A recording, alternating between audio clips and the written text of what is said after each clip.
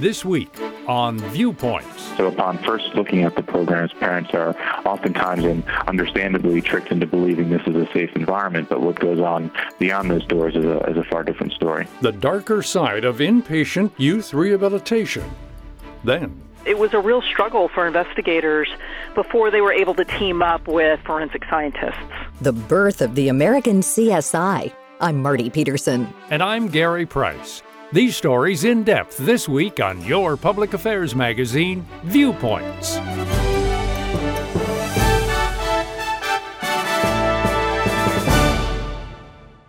Hey, we get it. You don't want to be hearing a Progressive commercial right now, so let us tell you something you do want to hear. You are powerful. You're a warrior who bathes in your enemy's tears. Then you step out of that refreshing tear bath and into a bathrobe that somehow looks good on you. Yeah, you can pull off a robe. There. Don't you feel better? You'll also feel better when you save money for driving safely with Snapshot from Progressive. Savings you can use to buy more robes. Progressive Casualty Insurance Company and Affiliates. Snapshot not available in California, North Carolina, or from all agents. Leave your sister alone. You're ready to get back into yoga, so you ordered the essentials. A non-slip mat, yoga blocks to keep balance, and an exercise ball. And you use your Bank of America Cash Rewards credit card, choosing to earn 3% cash back on online shopping and up to 5.25% as a preferred rewards member, which you put towards your most essential yoga gear. Noise-canceling headphones. Welcome. Take a deep breath. Breathe. Apply for yours at bankofamerica.com/more rewarding. Copyright 2020 Bank of America Corporation.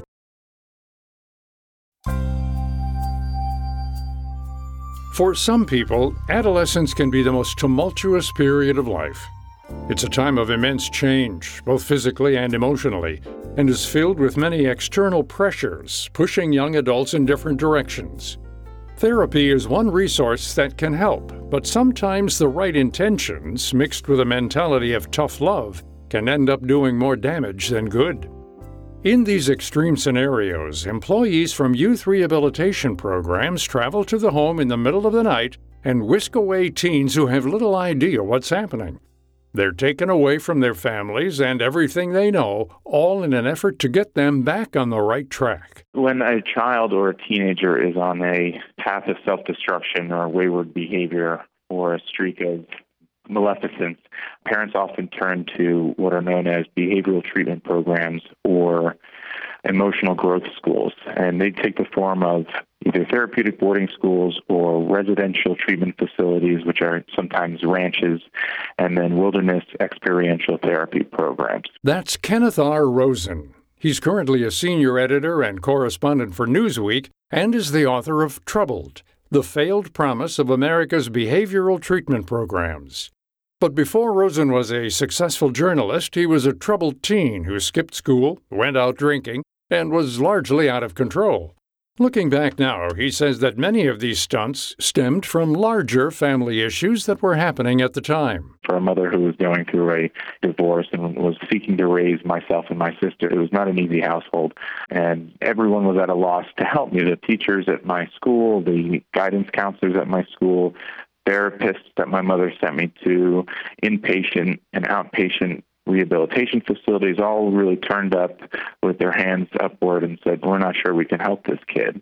And it was at that point that my mom was approached by an education consultant who was referred to her by someone at my high school who then told her of these behavioral modification, tough love treatment programs. And they marketed them as a silver bullet to fix me, right? There was this one option that all you had to do was send your son or daughter away to this program, and they'd end up a year, 2 years later, better off than when they went in. With this in mind, Rosen's mom signed off on this type of therapy, truly believing that this difficult experience would help her 16-year-old son.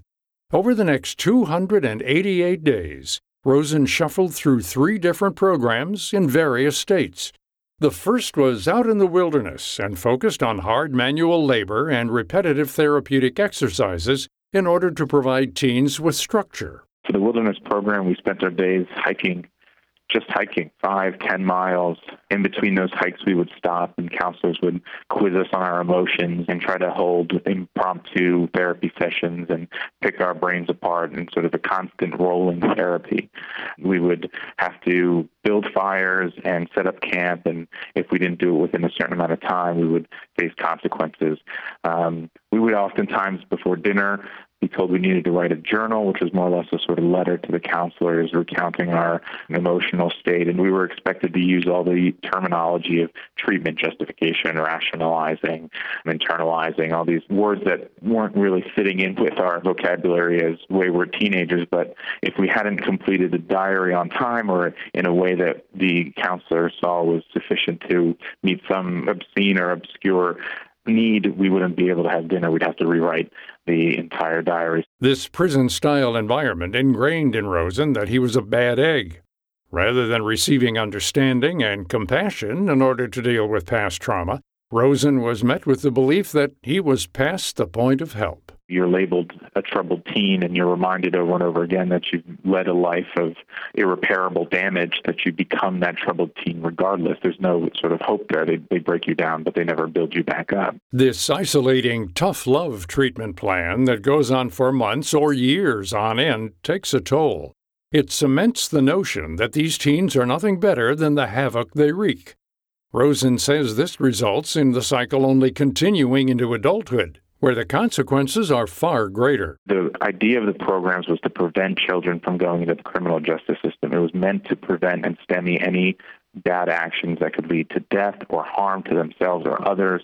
And unfortunately, it ended up leading a lot of former clients into the criminal justice system, to say nothing of the myriad deaths of despair that would come from overdose, from murder, from suicide. And I found the irony in this when I was then, after returning home from these programs, 6 months later, admitted to a juvenile delinquent center for a crime that I had committed, and was more comfortable there than I was back in those other programs. And the cycle continues today. Many of these private therapeutic businesses operate in states across the country and charge a heavy price tag for their services. Despite reports of abuse and manipulation, they have free rein, running largely under the radar and rarely ever discussed in the public eye because the topic is taboo. We've seen these accusations of sexual abuse and physical abuse for decades now, and despite Government Accountability Office reports, despite local state investigations, nothing has changed. They still proliferate, and they still continue to draw in billions of dollars a year, and I think the only way that we can work to better the programs is not necessarily investigating them further, but turning back to the family unit. If we can starve them of the income, if we can levy sanctions against them in that way, having people focused on community-based treatment, having the families in therapy together, and working to mend and repair whatever broken parts of a child's experience led to these wayward behaviors, then we would see the dissolution of those programs and the hurt that is wrought on those children. The main reason these programs are still around is because they appeal to desperate parents who've run out of options. From the outside, they're marketed as secluded, state-of-the-art therapeutic rehabilitation centers that focus on the mind and body. But inside closed doors, it's a much different story that never really tackles the heart of the problem. We're asked to learn a whole different set of rules, only to come back to a situation, the home life, that hasn't changed. And the home life has often been the cause and the reason why these children were sent away. They have broken home lives. They're in foster care, or they're with their grandparents, their parents are on drugs, maybe they were abused by a family member or a close friend, and then they're asked to change because the problem is seen to be on their shoulders, when in fact it's the environment in which they were raised. Ultimately, Rosen broke out of this cycle of being in the system and was able to get the compassionate help he needed. He eventually found a purpose in life through his career and self-growth, and this propelled him forward. But even today, he still works through the depression, anxiety, and the lasting trauma of those years. A lot of former clients from these programs refer to themselves as survivors, and I understand where they're coming from, but I also disagree, because survivor means that it's over, that they've made it through something, and while they've made it through the programs and the treatment, there's still these lasting effects that are reverberating into their late 20s and early 30s. All in all, he views the experience as part of who he is today and hopes to spread awareness about the damaging effects of these programs so parents understand the true extent of what they're signing off on. Most of the more than 100 or so interviews I conducted for Troubled, it seemed that most people forgave their parents. There were very few instances where there was animosity toward their parents. Same goes for me. I don't hold it against them for making this decision. They wanted to improve my life, and they did everything they could in their power, and I commend them for that. I just don't think that they were educated enough, and I think the programs weren't being honest in what sort of treatment was being given at these programs for them to make an informed decision. To find out more about this topic, helpful therapeutic resources, and our guest, Kenneth R. Rosen, visit viewpointsradio.org. You can also check out his new book, Troubled, The Failed Promise of America's Behavioral Treatment Programs, available online and in bookstores. For more behind the scenes, search Viewpoints Radio on Twitter and Facebook. This segment was written and produced by Amira Zaveri. I'm Gary Price.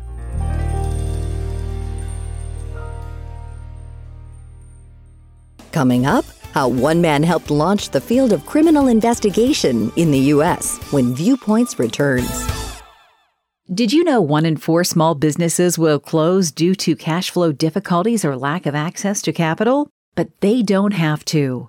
According to Lauren Schifrin of Revolution Capital, the country's leading provider of factoring and cash flow financing, there's a safe and easy way to access your capital immediately without hurting your bottom line. It's called factoring.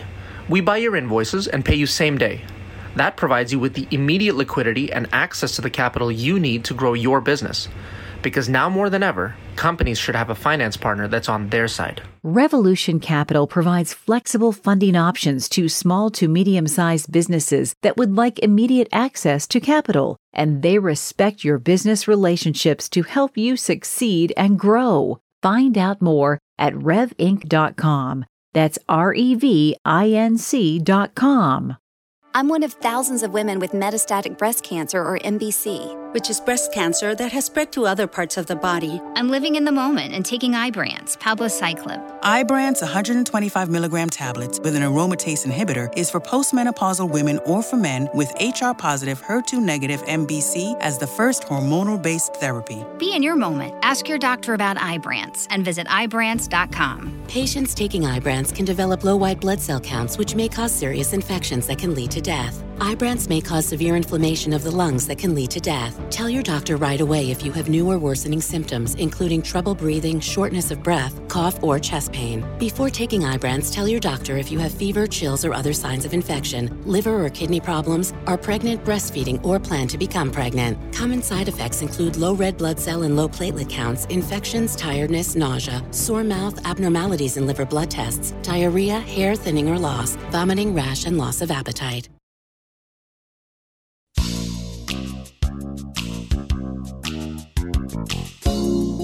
In the 1920s and early 30s, during the era of Prohibition, crime in the U.S. skyrocketed. Many cases had no witnesses or clear ties as criminals became smarter and more savvy. Murders were poorly investigated and went unsolved as law enforcement struggled to connect the dots. One possible resource, forensic science, was not yet a fully developed study and had many skeptics in the states. Because of this and other factors, the courts sent many innocent people to prison while guilty criminals walked. One man was determined to change this. His name was Edward Oscar Heinrich. He was a chemist who found a calling in solving crimes. When forensics was in its nascent era, there was fingerprinting available, there were some toxicology, they were just beginning forensic geology, but really police officers leaned pretty heavily on confessions, and they, crossed their fingers for witnesses. And they also leaned on the third degree. So there weren't a lot of options for investigators during this time period until all of these forensic scientists started coming up with new tools, better ballistics, things like that. But it was a real struggle for investigators before they were able to team up with forensic scientists. That's Kate Winkler Dawson, author of American Sherlock: Murder, Forensics, and the Birth of the American CSI. In short, forensic science is the scientific analysis of physical evidence at a crime scene. Really, one of the most important things he did was He developed a technique for photographing using a dual microscope, 2 bullets at the same time. And this had not been done before. So he was able to photograph these 2 bullets side by side without sort of doing the 1920s version of photoshopping.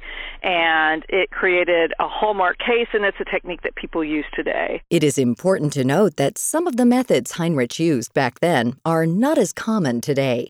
One example is handwriting analysis. Modern experts say a person's handwriting can change from year to year, even from day to day. Similar to handwriting is fingerprinting, which has also fallen out of favor. Any of these techniques that are what they call pattern matching. So you have an analyst who picks up a piece of evidence like fingerprint, and they look at it and they say, oh, this definitively matches the fingerprint found on a suspect. Well, if you think about it, I just had to go to the DMV last year, and it took me 3 or 4 times with my fingerprint, with an expert there trying to get the fingerprint on the little machine to get it right. So the likelihood that we are going to be able to match somebody definitively is unlikely. And so fingerprinting has fallen under scrutiny. Bloodstain pattern analysis absolutely has. Footprint analysis has. But there were things that he also used that were really impressive. Forensic geology is really solid. Ballistics is really solid. Toxicology is solid. So you try different things, and I think the main point is Oscar believed in everything that he did. He had this never-ending confidence that I think was problematic. A big downfall for Heinrich was that he could never admit when he made a mistake. This damaged his credibility and eventually led to the demise of his career. Even with modern technologies, Dawson says that errors still happen every day in the field.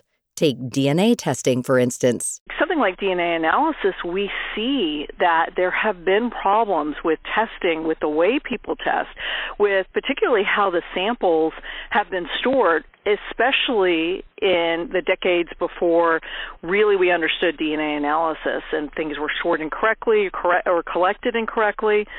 So I think as much as we would like some sort of a gold standard for forensic techniques, I think that they all need to be looked at very closely. And the National Academy of Sciences did that several years ago. They wrote a scathing report that really took a close look at all forensic techniques and gave us a list of all of the problems with the different techniques. And that's not to say that they shouldn't be used.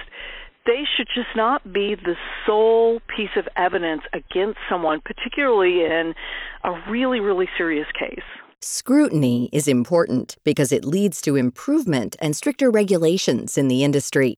Dawson notes that forensic evidence often has such a profound effect on jurors because it's definitive when shown. Many juries now come to expect and rely on forensic evidence in order to reach a verdict.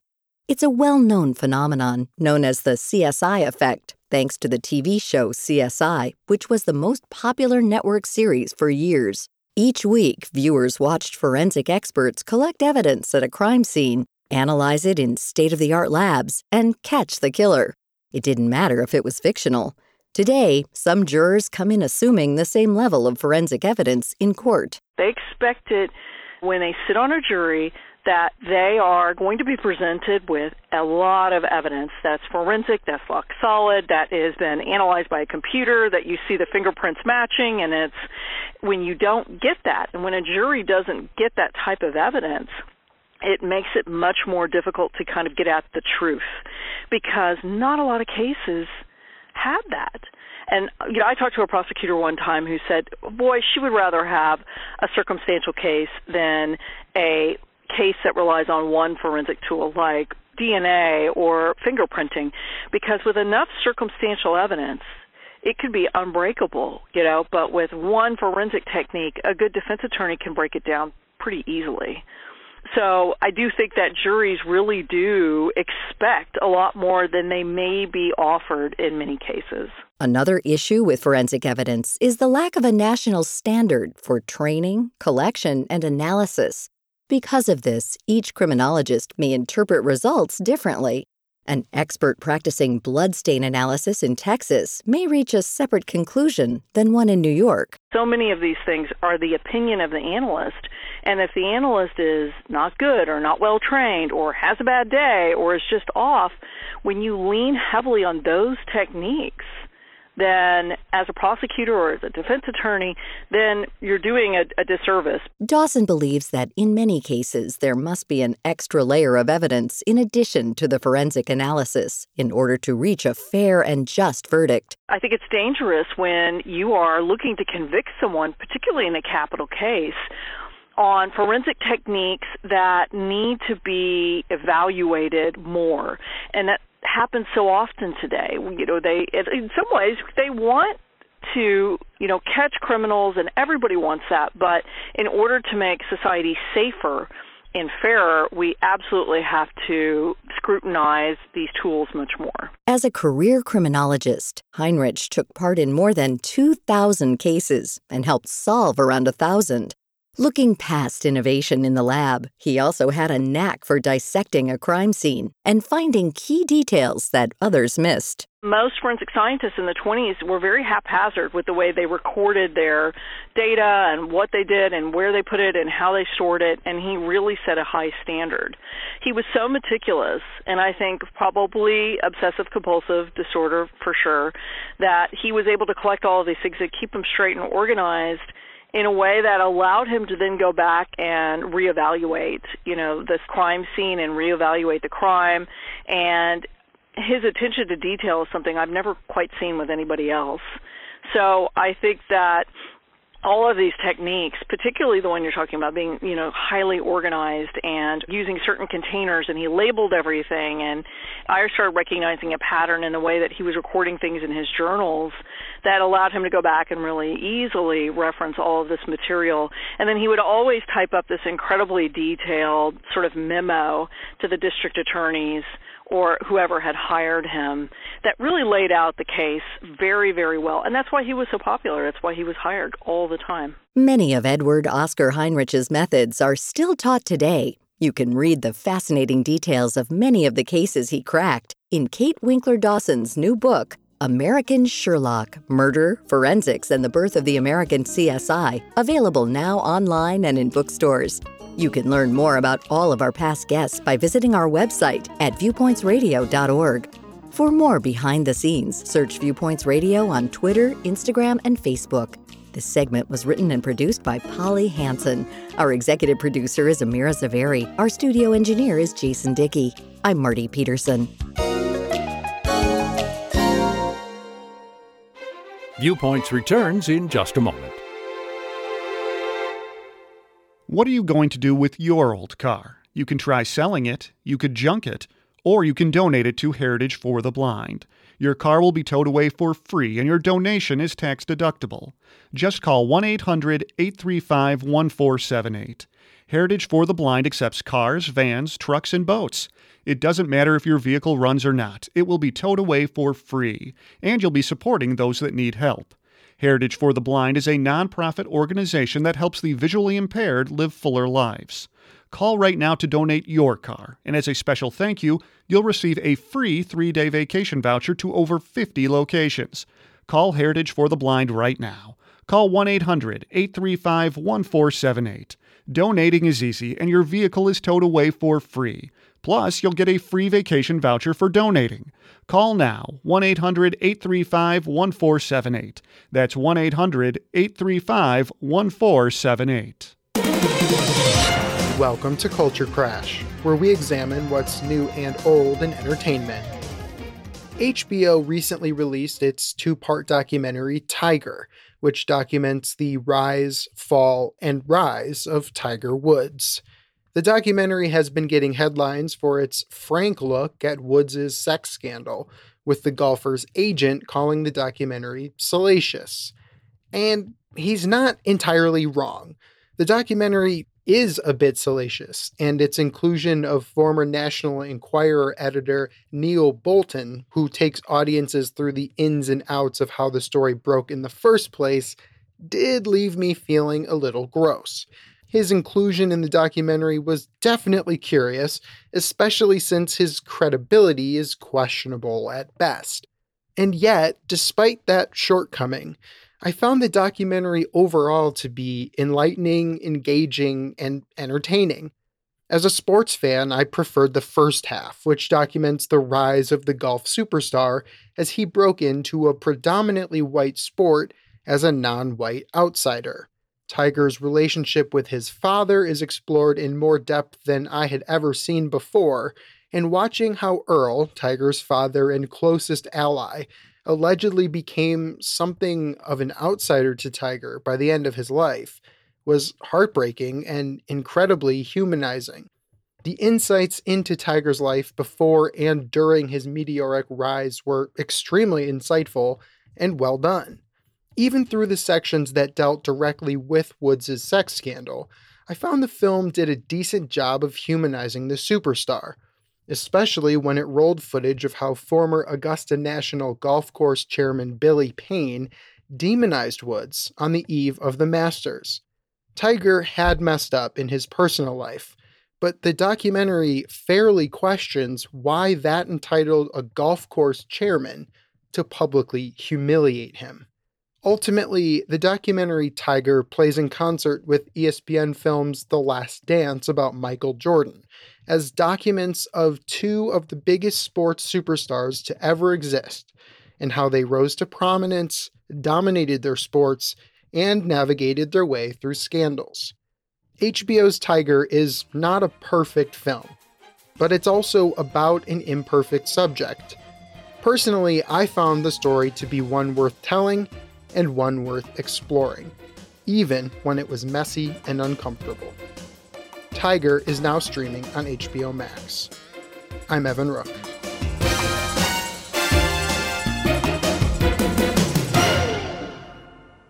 I'm Dr. Baker, an ER physician. If you're having leg pain, swelling, or redness, but haven't talked to your doctor yet, don't wait.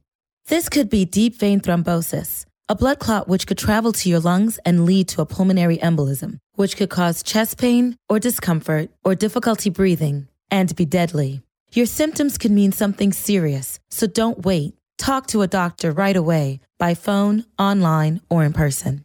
Brought to you by Bristol-Myers Squibb and Pfizer. You decided to upgrade your outdoor deck. So you ordered the essentials. A power washer, a set of patio chairs, and a shiny new grill. And you use your Bank of America Cash Rewards credit card, choosing to earn 3% cash back on online shopping and up to 5.25% as a preferred rewards member, which you put towards your most essential deck addition, a bird feeder. Apply for yours at bankofamerica.com/more rewarding. Copyright 2020 Bank of America Corporation.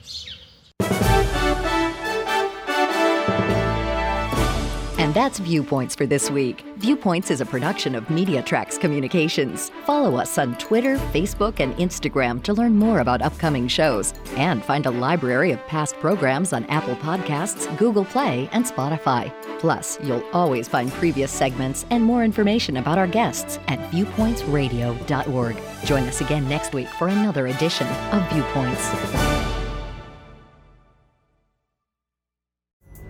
Pulling up to Mickey D's just for drinks?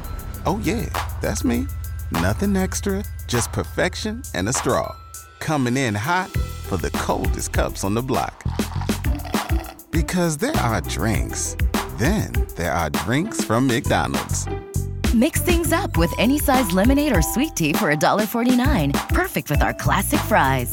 Price and participation may vary. Cannot be combined with any other offer. Ba-da-ba-ba-ba.